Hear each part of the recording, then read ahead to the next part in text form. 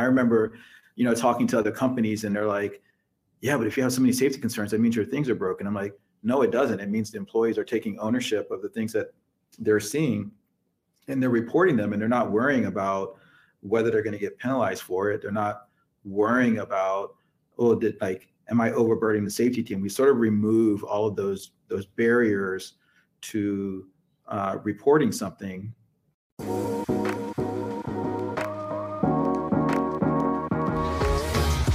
Hello and welcome to Love as a Business Strategy, a podcast that brings humanity to the workplace. We're here to talk about business, but we want to tackle topics that most business leaders shy away from. We believe that humanity and love should be at the center of every successful business.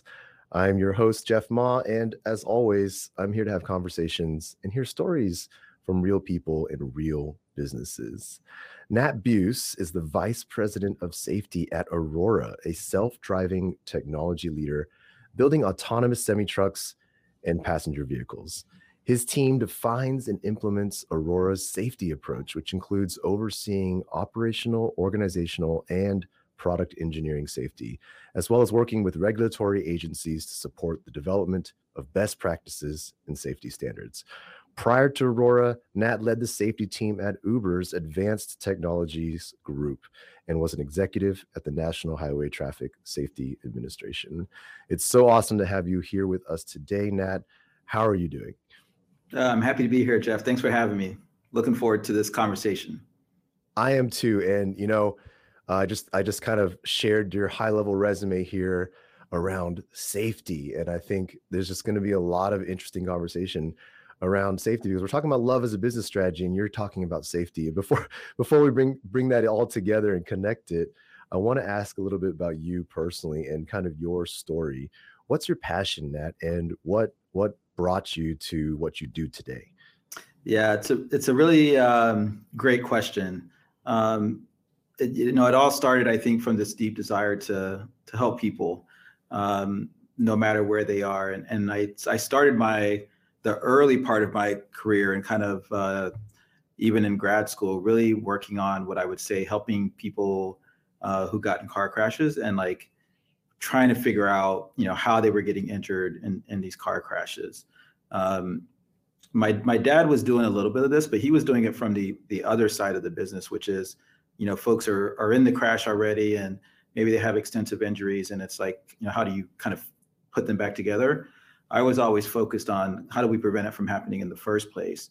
And in the early days, it was really about belts and airbags. It was really about kind of this unnecessary assumption that a crash was inevitable. It was the cost that we were paying for transportation in the United States. And, right now we sit at 43,000 deaths a year, which is just a crazy, crazy number. But we've kind of advanced our thinking in a little bit that we can actually avoid some of these crashes. And so at Aurora, we're working on self-driving technology, which is the ultimate avoid the crash, because there's a lot of things that, the computer can do that humans just do very poorly at. And that's how I kind of found myself on this journey from really protecting people, assuming they're going to get in a crash, to really kind of evolving that journey to let's actually try to prevent the crash in the first place. And it's just been a really, really fun journey, but it really is deep-seated in this kind of really strong desire just to help people. What roots you in that desire? Like what keeps you kind of pushing forward and making safety such an important part of your mentality? I mean, I feel like it's sort of a basic of humanity, right? Like we all want to be safe in one way, shape, or form. And transportation is such a big piece of how we move and live in our society today. And so if I can be even a small piece of making that safer and giving people that comfort of feeling like they're not going to get injured or, if God forbid, die on their way to wherever they're going, I've always had this deep-seated conviction that we place a lot of trust, let's say, in aviation. None of us get on a plane and even think twice that it's might fall out of the sky. I kind of want that same experience for vehicles. And as I mentioned, with 43,000, we're a long ways away from that. And we have a lot of work to do to get there. Absolutely. When we talk about love as a business strategy, we talk about love in the work that we do. safety often comes up as a neighboring topic because there's nothing more inherently loving than protecting each other and making sure that we stay safe. However, I think that safety culture, or at least safety culture within businesses, sometimes there's so many different ways to go about it. And I think sometimes it's an element of fear or coercion to ensure people stay safe. There's other elements of awareness and education. So there's this element of safety culture itself, like a culture of safety that many businesses try to adopt and understand better, internally, in your case, externally as well. Can you talk a little bit about what safety culture means to you? Like, what is the culture of safety and what should it look like?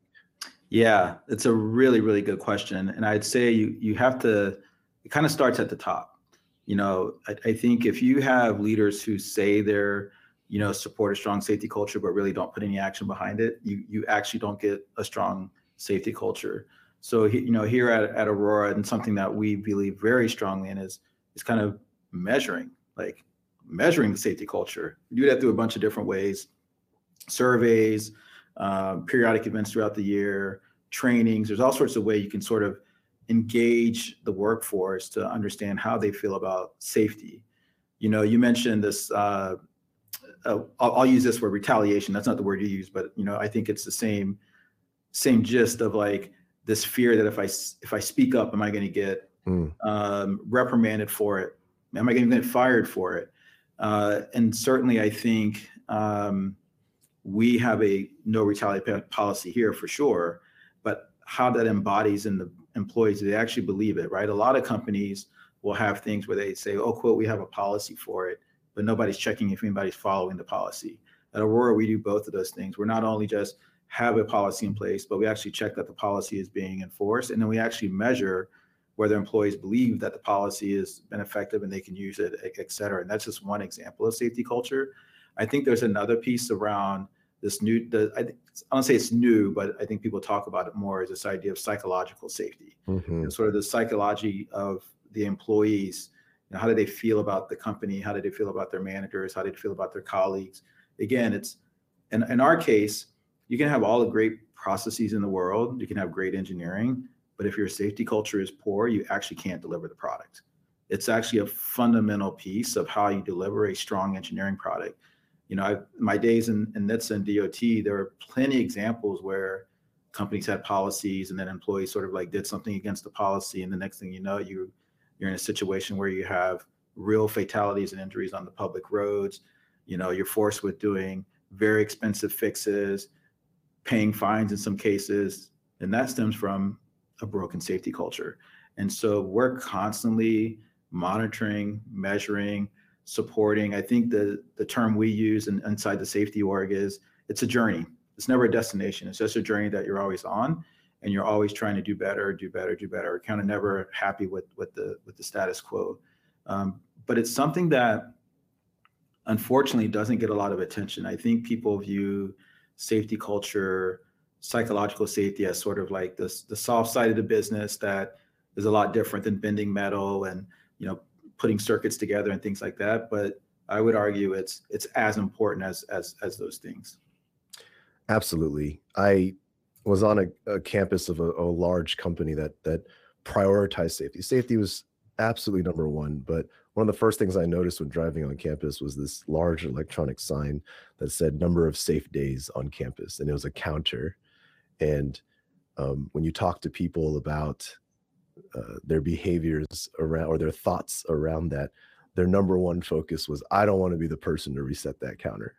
And on one hand, it was, okay, that makes sense. People are trying to be safe, but then you really dig in and you find that safety incidents have to be reported in a certain way that are very escalated, very scary, very intimidating. And when you really dig into it, it's not so much that less accidents are happening. It's more that people are less willing to admit it, share it, or try to even cover it up. And that psychological safety bit you mentioned is huge to me. It's such a big part of a good culture, safety or otherwise.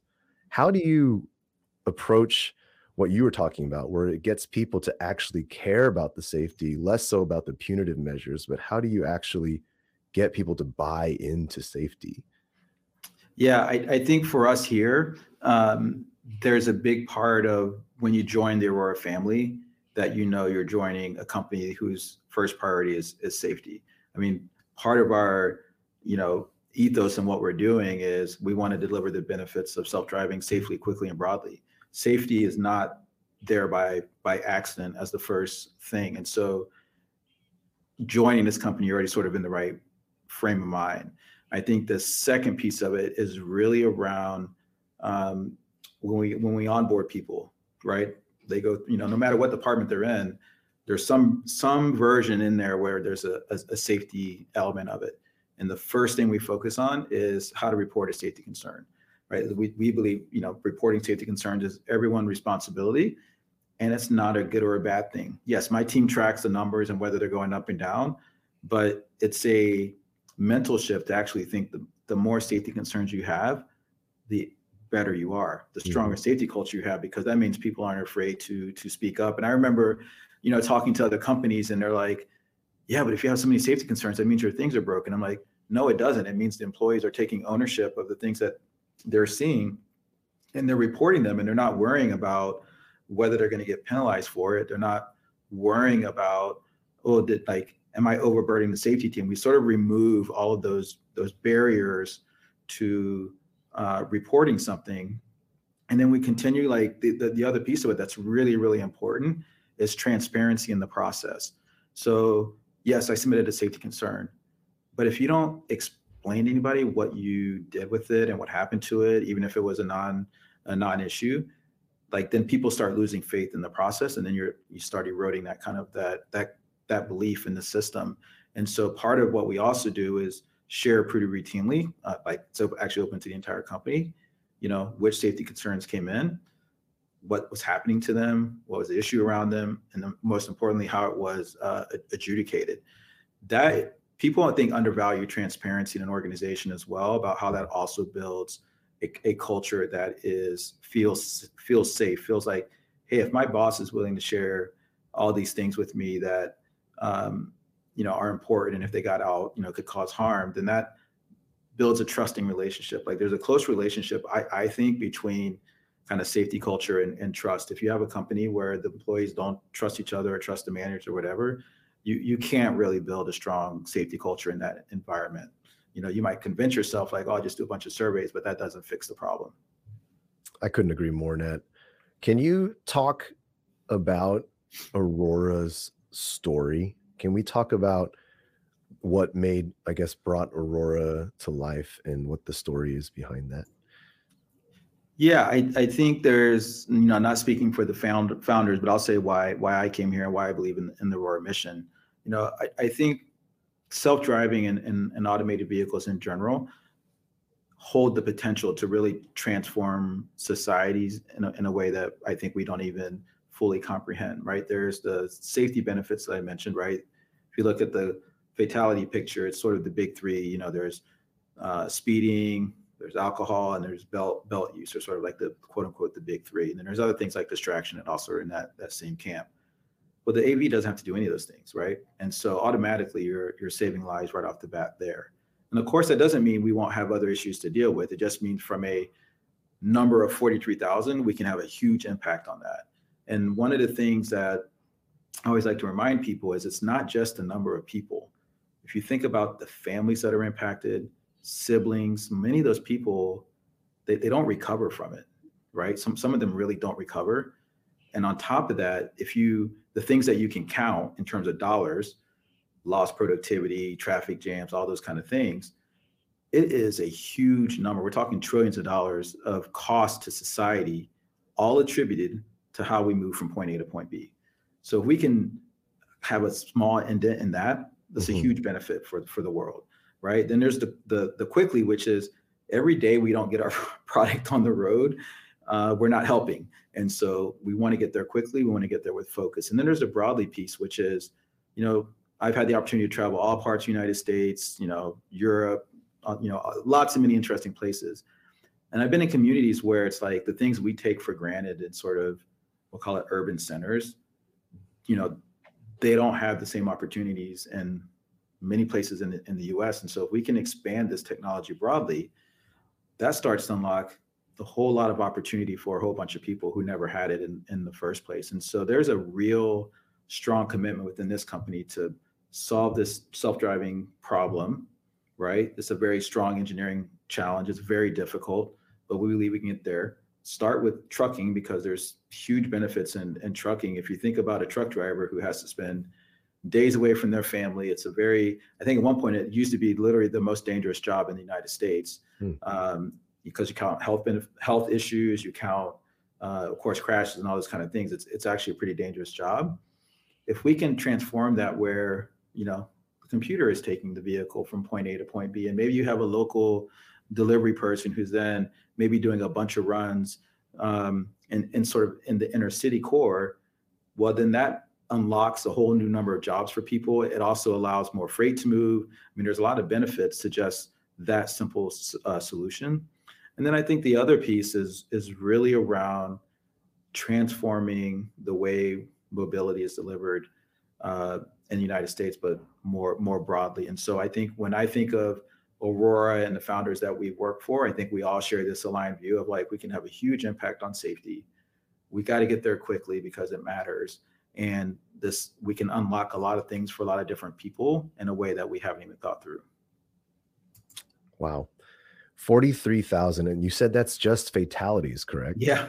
What's the number look like when it comes to just accidents or injuries? There's about 6 million or so police reported crashes.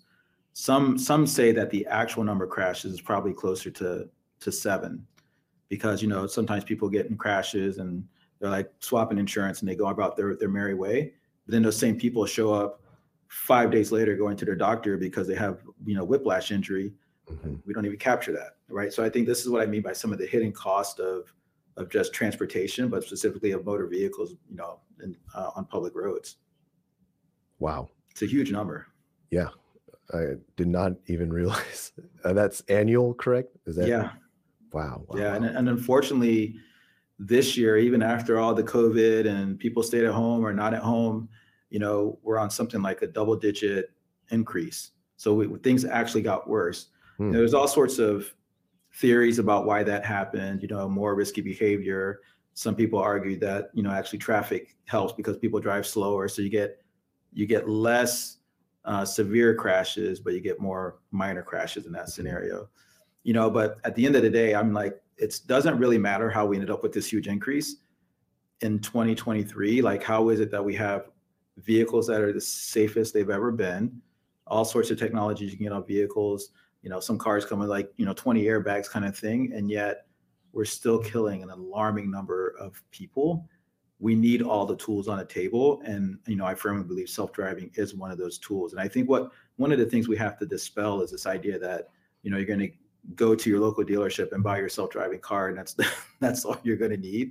You know, that's not the, you know, the reality, right? The reality is more, you know, stage deployments where it makes sense, while at the same time, you know, there's other technologies that'll be on our personal vehicles that will also continue to advance, you know, safety in that realm. But all of these things together are really the only way we're going to actually make a big divot in the number. Can we talk a little bit about, obviously, love? That is the title of the podcast, but love can show its form in a lot of different ways. I know we've already talked about the mission itself and how safety is a very loving mission to even align around. Can you speak a little bit about what love as a culture and love means even for yourself or for the organization internally? Like, where does that show up for you all? Yeah, I think it starts, at least as a leader and as an executive, having empathy. Like, I think you have to have empathy in order to lead your people and be a strong leader. I think the other thing I would say is a general caring about people. You know, businesses have to make tough decisions. I mean, we see some of these decisions playing out right now in tech where, you know, there's layoffs and, you know, people are worried about the economy. And so they're taking steps to kind of deal with that situation. But there is a human way you can do that, an empathetic way you can do that, still accomplish the mission of the business. And then there's sort of like the not great way to do it, sending people an email and saying, you've been eliminated kind of thing. And I think Aurora is definitely more on the human side of it. I believe it's certainly, when I look at our founders, when I look at how I lead, it's very much in the realm of like, these are people. These are people who took a gamble on us, took a bet on us. They're here for a reason. Let's lead them with empathy. And then, we have to have hard conversations sometimes around performance and things like that. But that doesn't mean it's a one or the other. They actually are together. It sounds like in order to build this, you have to build a lot of the trust within the organization. Is there an intentional way you all go about building and fostering trust? Yeah, I can point to a couple of specific examples. And I mentioned it earlier around transparency. The transparency, if you do it right, and I'm talking about real transparency, not like telling people one thing and then you're off doing something else in the back. Like, I mean, true transparency, that engenders trust. Because, if you and I are having a relationship and I'm telling you things that are, clearly, in a transparent way, and then you believe them, well, that builds a trusting relationship between, you and I. But if I'm telling you something and for other reasons that it's actually not true, then that's eroding the trust, right? Because you're like, well, I can't trust anything this guy is saying, so like I'm not really going to talk to him anymore.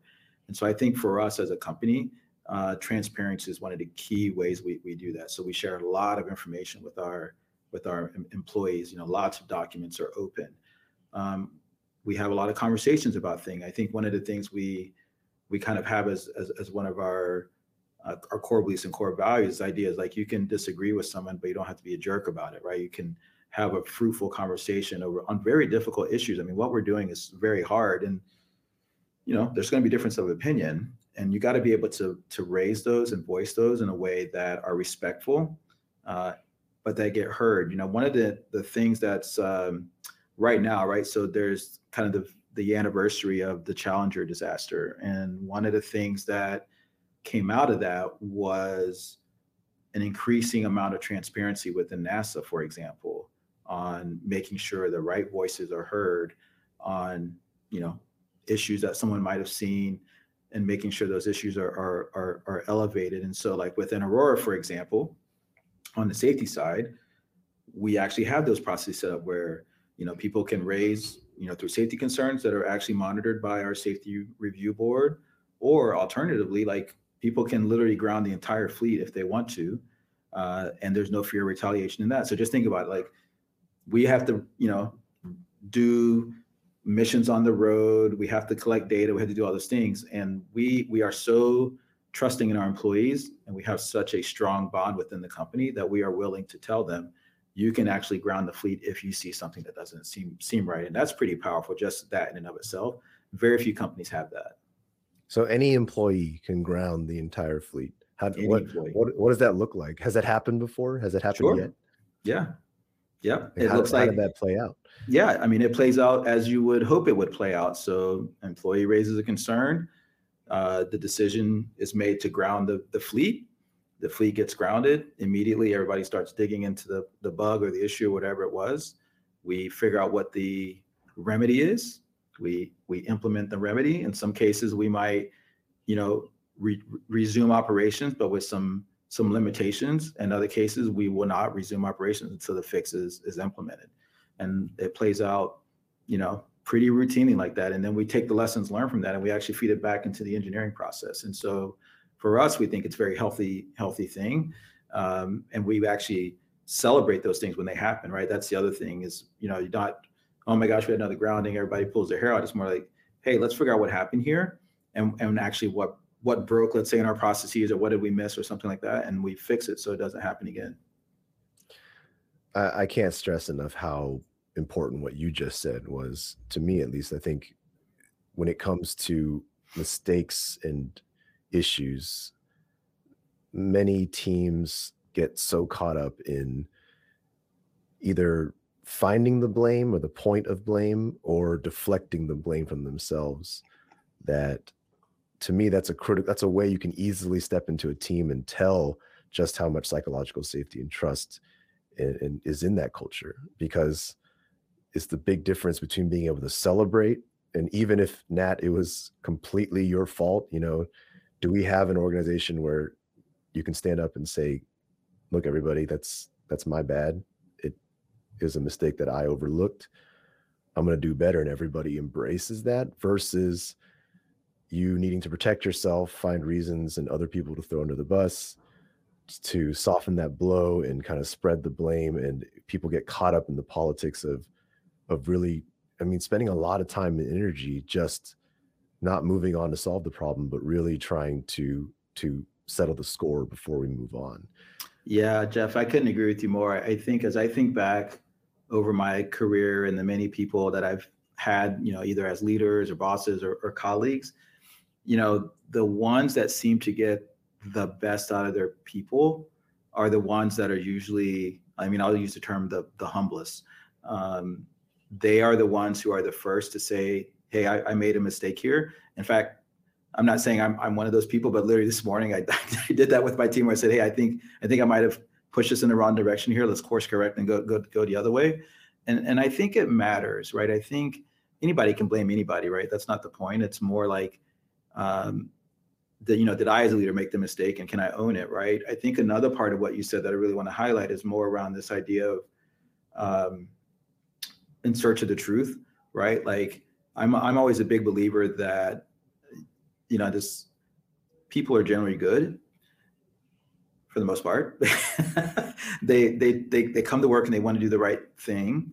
And if they're not doing the right thing, well, in some ways, like, did the company, fail them? Was there a policy that wasn't in place, or a policy that wasn't being enforced? Or, clearly there are folks that will do malicious things and whatever, and you have processes set up for that. But I'm talking about people, this idea of like blaming other things. The first place I'm always, and my team always looks like, hey, what process broke here? Like let's do a retro and figure out where did we have something in place that maybe should have been stronger. We maybe need a new policy that was not in place ever, and now we need to put one in place. And I think those things matter. And I think, certainly in the software world, as you can appreciate, there's a healthy dose of, like, when you write good code and you kind of solving good problems, that every opportunity there's like a chance to do a retro and learn something different. And I think it always builds a better product. Absolutely. Well, it sounds like the team is set up, no team is perfect, but it sounds like there's an environment here that's really setting you all up for success and high performance. What's next? What's on the mission statement? That's what's next in the backlog for Aurora? Yeah, so I think from a product perspective, we are super focused on delivering the Aurora Driver Ready at the end of this year. That's a huge milestone for us. I think particularly as we see some of our competitors sort of stumble and some of them even close up shop. I think we feel we're in a really good position as long as we continue to execute as we have and deliver the things that we say we're going to do and actually do them, which we have a strong track record of doing that. And I think we're really excited. Like, I think having worked now at 2 different self-driving companies, my time in the government, I can honestly say that it feels really, really good now. Like, we're super close. And I feel like the environment probably doesn't really understand that, meaning the macro environment, right? They're just like, oh, there's some people over there working on some tech. But I think they're gonna wake up, in the not too distant future, and they'll be like, oh my gosh, those guys actually did it. And I think it's really exciting. We see some of our other competitors, there's already driverless vehicles out there. That's one thing I try to remind people is there are small scale pilots happening already in the United States. So it's already an exciting time. And I think what we really have to square is, the public trust piece of it, which is, we have to bring everybody along on the ride. And then we also, I think, have to work on people's vision of like what they might have thought George Jetson kind of era, or, Knight Rider, if you're a kid of the 80s like me, that may not be what it actually looks like, but man, it's going to be awesome. And so I think for us, that's really what's next, is continue to stay focused, continue to execute, and really deliver Aurora Driver Ready by the end of this year. Well, Nat, it's an incredible mission. It's an incredible story. And I'm loving what I'm hearing. I'm so excited about what you and the team have to offer coming up. So best of luck to you and the team at Aurora for all the game changing, sounds like disruptive things that will hopefully come soon. Yeah, thanks, Jeff. I really appreciate it. And I think if we can make just a small dent in this fatality and injury picture, and give people some time back, give people some lives back, I think it's worth it. It's got to be worth it. So, I definitely feel good about us as a company, but I also think there is a inflection point here where we're really going to make some real changes on these numbers. Yeah, and my confidence in you and the team comes not from just a great mission and some smart folks, but also just hearing from you how you handle your conflicts, your feedback, your safety within the organization, I think is key. And I think that is what really sets good companies apart from others, is how you're going to be resilient in these times that are definitely going to come. And so I'm very excited. I think that the sky's the limit for you folks. And I'm just thrilled to have you here today to share that with us. And I really appreciate the time you spent. Yeah, it was great. Awesome. Awesome. So thanks so much for being here, Nat. And to our listeners, thank you as always for being with us as well. I hope you've checked out the book by now, but Love as a Business Strategy is still available in all the places. And if for some reason you haven't subscribed or rated this podcast, it's your first time here, welcome. And we hope you enjoyed this show, and we will be back every week with another guest. So with that, Nat, thank you again. Hope you have a great week, and we'll see everybody else next week.